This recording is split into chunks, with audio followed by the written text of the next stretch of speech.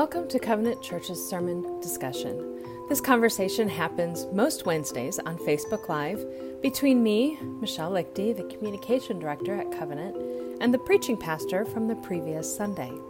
If you haven't already, I recommend listening to the sermon before listening to our discussion. Well, good afternoon. I am Michelle Lichty, and I am here today with Rob Iman. Hello, Rob. Hello, everyone. And we are here to discuss, Rob, your sermon from this past Sunday, Jesus, the Light of the World, from John chapter 9. Yes, indeed. Yes. And I have to say, Rob, I really did like the way you started your sermon, just calling us back to the previous week and Brentley's sermon and the questions that he asked at the end, or in the sermon, which was, how well do I listen to Jesus? Yeah, that's a challenge for me because his words, Jesus's words are commonplace, right? I mean, we hear them all the time. And how well do I really listen to them? Mm-hmm. So it really was. I wasn't making that up. That thing was coming back every day to my mind as I'd open the scriptures and think about the sermon, or as I'd open the scriptures and think about devotional stuff. And it just was, am I listening to Jesus in a way that connects with who I am? I said something specific in the sermon about how we are obedient to Jesus within our own life context.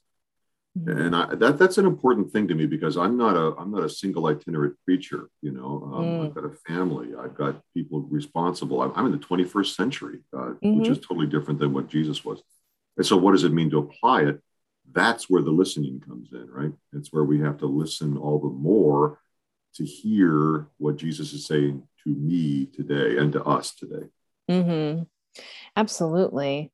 And I think the thing that is hitting me this year, I guess, as I'm studying Matthew in my Bible study fellowship group, as we're going through John on Sunday mornings, it's been an interesting kind of marriage of different perspectives. And one of the things that has really hit me, which is true about this as well, is how Jesus completely upends our assumptions and our beliefs. And you think are you thinking of something specific there? Well, I am, because here he is confronted at the beginning of chapter 9 with this question from his disciples. Well, who sinned? This man or his parents, that he was born blind? Those were the only two assumptions right there. Mm-hmm. There was no option. There was no other. They didn't offer a third option or a fourth option, or could it just been because of the fall of man? It was just somebody sinned. Was it him or his parents? And if it was him, how did he do it in the womb? I mean, hello. Right. I'm like, well, those are huge assumptions right there. And Jesus says, yeah, no, you got it all wrong. Yeah. We have to be ready to have our neat little paradigm of what life is all about to be upended and to be unpacked and to be challenged. And I mean, that's what Jesus was doing with the Pharisees. I mean, they had it all figured out. They had their theological tools on the pegboard all perfectly laid out and outlined, so you knew exactly where the tool went back again, and nothing was over the edges. It was just perfectly fit. And Jesus came and said, nah, that level goes over here, and it just, that's what just shook them so much. And the more convinced we are of our rightness of something, the more difficult it may be for us to actually hear Jesus. Exactly. Which goes back to the first question. How well are we hearing? How well are we listening? How well are we willing listening? To be challenged? Are we willing to be challenged by him? That's for me a key thought, because I don't want to be challenged. I want an easy life. I want to think that I've got it all figured out. I want to walk in a way that is the least difficult between 2 points. And yet Jesus might be calling something more than that. Mm-hmm. And I'm not saying that we're all wrong. I'm not saying that we're all heretics. I'm saying that when we bring it down to different levels and we bring it down deeper in our lives, this thing about Jesus being light, that might speak to one individual in the relationship he has with his wife. That might speak to another individual in how he is leading his business. or a doctor and how she is guiding her patients. I mean, there are different layers that Jesus is speaking to us in this. So, when I first studied this back in the early 90s, Jesus said one thing to me through it than he does now 30 years later. Oh, right. Exactly. And it's, it's so interesting that he does that. And I love the fact that you brought out that he could have spoken this miracle. He could have just said, no, this man is not a sinner. His parents didn't, like, this happened to him. So that the power, what does it say? So the work of God might be displayed in his life. Like, that's the purpose of this. And so therefore, here's the power. I'm going to speak and he is going to be able to see. But that's not how he chose that's not how he chose to perform the miracle. Yeah. Like in John chapter 5, when he healed the man who'd been paralyzed for 38 years. Mm-hmm. And he didn't just say, go home. He said, pick up your mat and walk. Go ahead and do some work. It's the Sabbath day. I mean, as I said multiple times, the details matter. Why did John include some of these things? Why did Jesus do it this particular way? There's often a reason for it that we miss in our 21st century context. Mm-hmm. And by the way, Michelle, I mean, anytime you write a sermon, those who've done it know this, that there are all kinds of things that pop up along the way that are very tempting for the exegete, the one who's working through the text, to say, oh, let's go down that road. Oh, and you have to keep going back to say, Lord, what do you want to present? Because that one phrase right there, he is blind so that the power of God or the work of God might be made manifest in him. I mean, there's a sermon in that line right there, with the suffering people go through, with the difficulties, with the things that happen to them. Hebrews chapter 11, the work of God does not always mean that you're going to succeed and do well in the world's eyes, but that that you're going to be healed. The work just simply may be the perseverance you have, the faith that holds on. I mean, there's all kinds of things there. Mm-hmm. And I was really tempted to go down that road. I'm sure. Yeah. Well, yeah, because we're talking about Jesus as the light. And he is the light in those places, right? And he brings light. Yes. Yes. We thought a little bit on Sunday morning. We thought a little bit about someone born blind who's never seen light, and what, like, just trying to even imagine what that would be like. All these sounds that you've heard, these colors that you've heard mention, but you've just been in darkness and you've been creating this world in your head, probably. Mm-hmm. And then to have Jesus open your eyes so you can see, like, oh my goodness, just the change. And I think, I thought about that too. And I want to guard against going too far with it, because Jesus did this as an illustration. Mm-hmm. And so we can go too far with it and say the man needed to be totally retrained in how to live in this new country. It works too, doesn't it? So let's just go ahead and take it too far.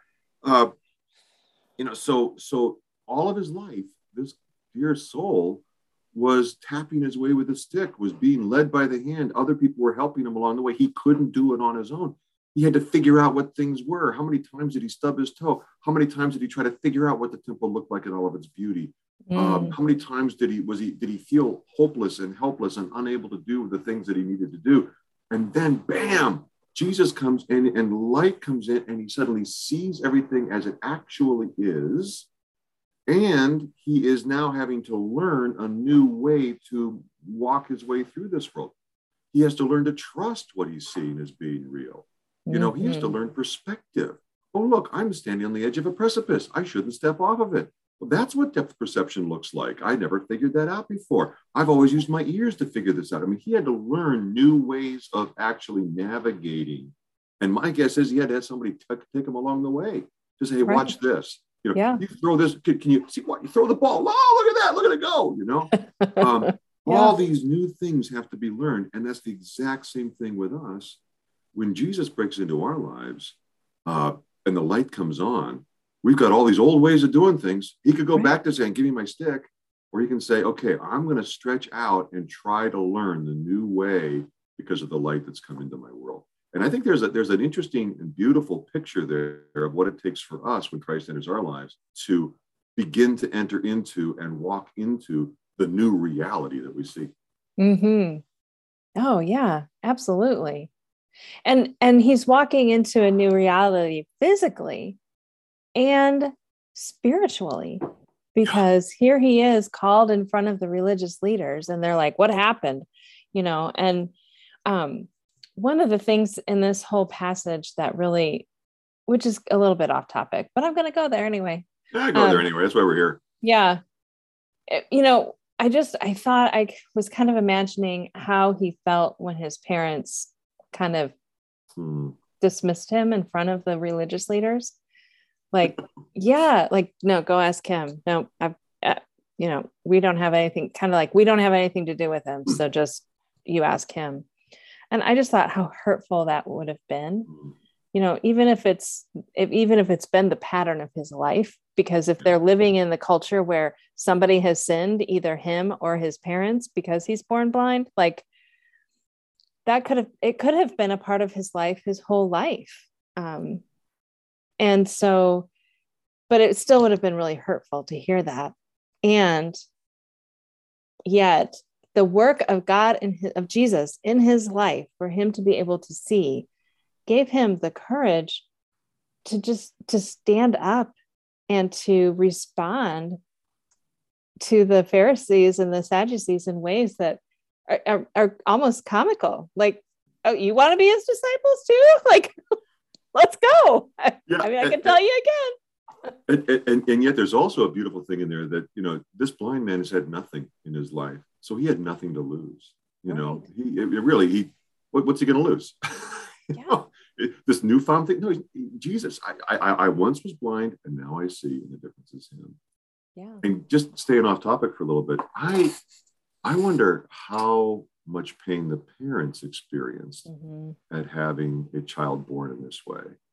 How much innuendo was placed upon them. Well, what it's one of your fault, that you guys did something, and how that it could have destroyed their marriage and their relationship. And what did you do? No, what did you do? Yeah. What are you hiding from me on this?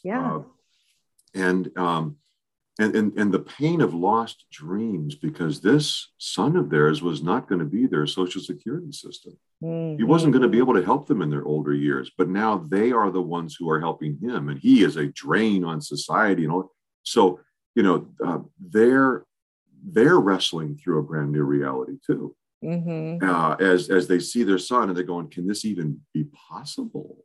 They're trying to figure it out, and they're fearful because really their son has benefited from the community all of his life. And so they are on the verge of being thrown out of that community, but they owe so much to that community. I mean, the tension that they're feeling is so significant, and you can imagine what they're feeling as well. And, we don't know what happens later on down the line. We know Nicodemus grows into it. I mean, he comes in a little bit later in John and says, are we really doing, he already did this in 7 and 8. And then at the very end, he pops out and says, I'm here. And he goes with Joseph. Yeah. So I wonder what the parents are going through. And my guess is they're going to come to faith too. Yeah. I mean, it's a lot to wrestle with in the moment, like so suddenly. Yeah. And there's just a lot of healing to be done. And the other thing I want to say about that is that, towards the end of John 9, when the man who has been blind finds Jesus, or Jesus finds him and says, do you believe? And he says, Lord, I do believe. And he worshiped him. Yeah.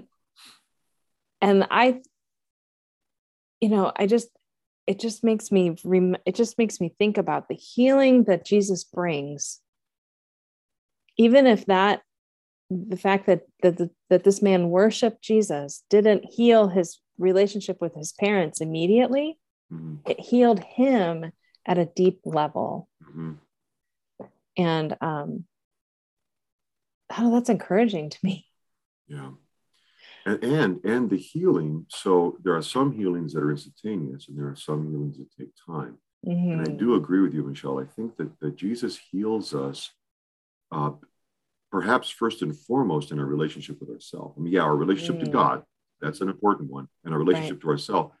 But it's always a process. The old expression is that we are saved, we're being saved, and we will be saved. We are healed, we're being healed, and we will be healed. There will come a time when we're fully glorified, and when our bodies are not bumping into vertigo anymore, when we're not having the struggles that we have in this world, when our relationships aren't doing that anymore. Our relationship with ourselves, we're not beating ourselves up. Man, I can't believe I did that again. I'm such an idiot, that the healing is this reality that Jesus does indeed bring our way. Yeah. He's the light that reveals the way to that healing. Yes, he is the light. And look how you brought that all back out together. I love it. Any last comments? Yeah, I was reading today, a little bit later down in the Gospel of John, and I forgot about how Jesus talks about this again. And he makes talks about light again. He summarizes it in John 12. And he says, I have come into the world as a light so that no one who believes in me should stay in darkness. So he reveals things, those things that are hidden, those things that we can't see or fully discern, hidden inside of me, hidden inside of my relationship. Why is my wife this way? Well, maybe it's not just her. Maybe there's something in me that needs to change too. He reveals all these things. What's wrong with culture? How do I engage it? That type of thing. But then he said something here in a few verses earlier than that. In John chapter 12, verse 36, these are the last words that he says to the crowd before he breaks away for several chapters to be just with the disciples. And that's the unique thing about John's gospel.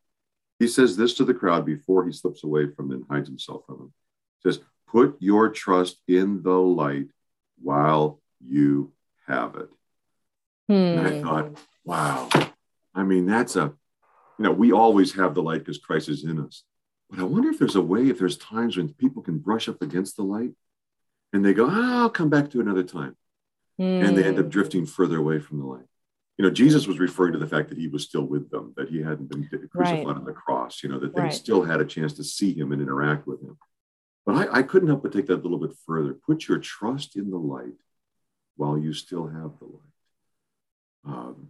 While you are still living in that Christian home as a guest there, while you are still checking out that church before you walk away from it, while you are still interested in the scriptures because there's something drawing you there, before you close the book and say, I'm just done with it, put your trust in the light while you still have it.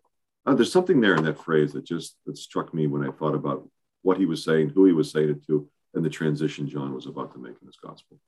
So that's my final word on it. Yeah.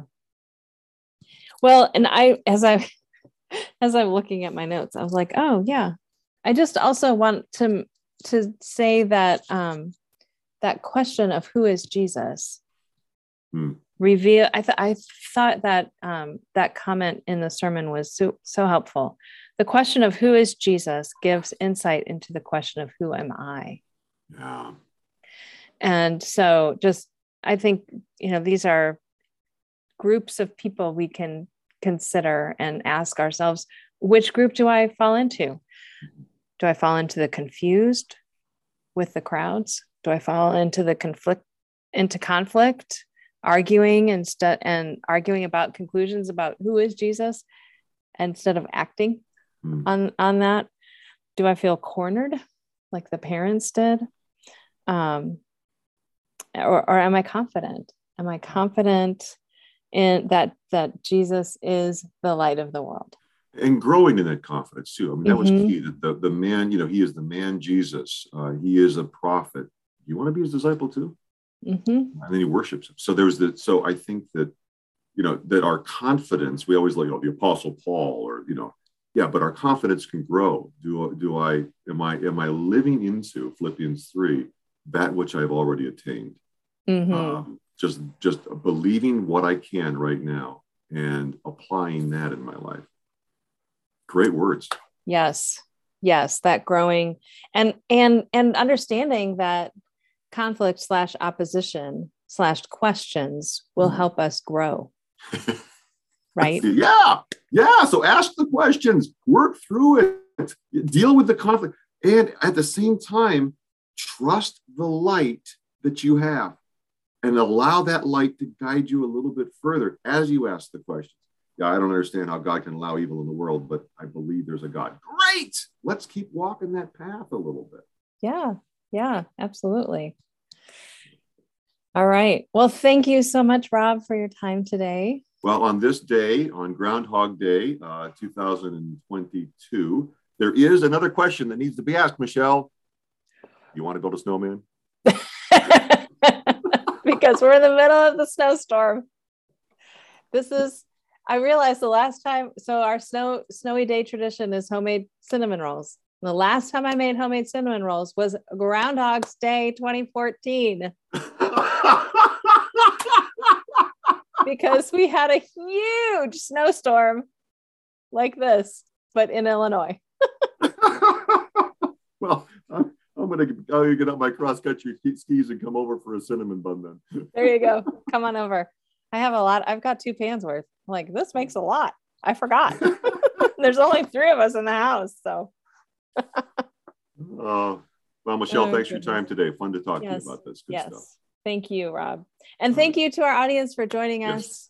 And whether you joined us live or whether you joined us later on our blog or on our podcast, we were so glad you took some time to be with us today.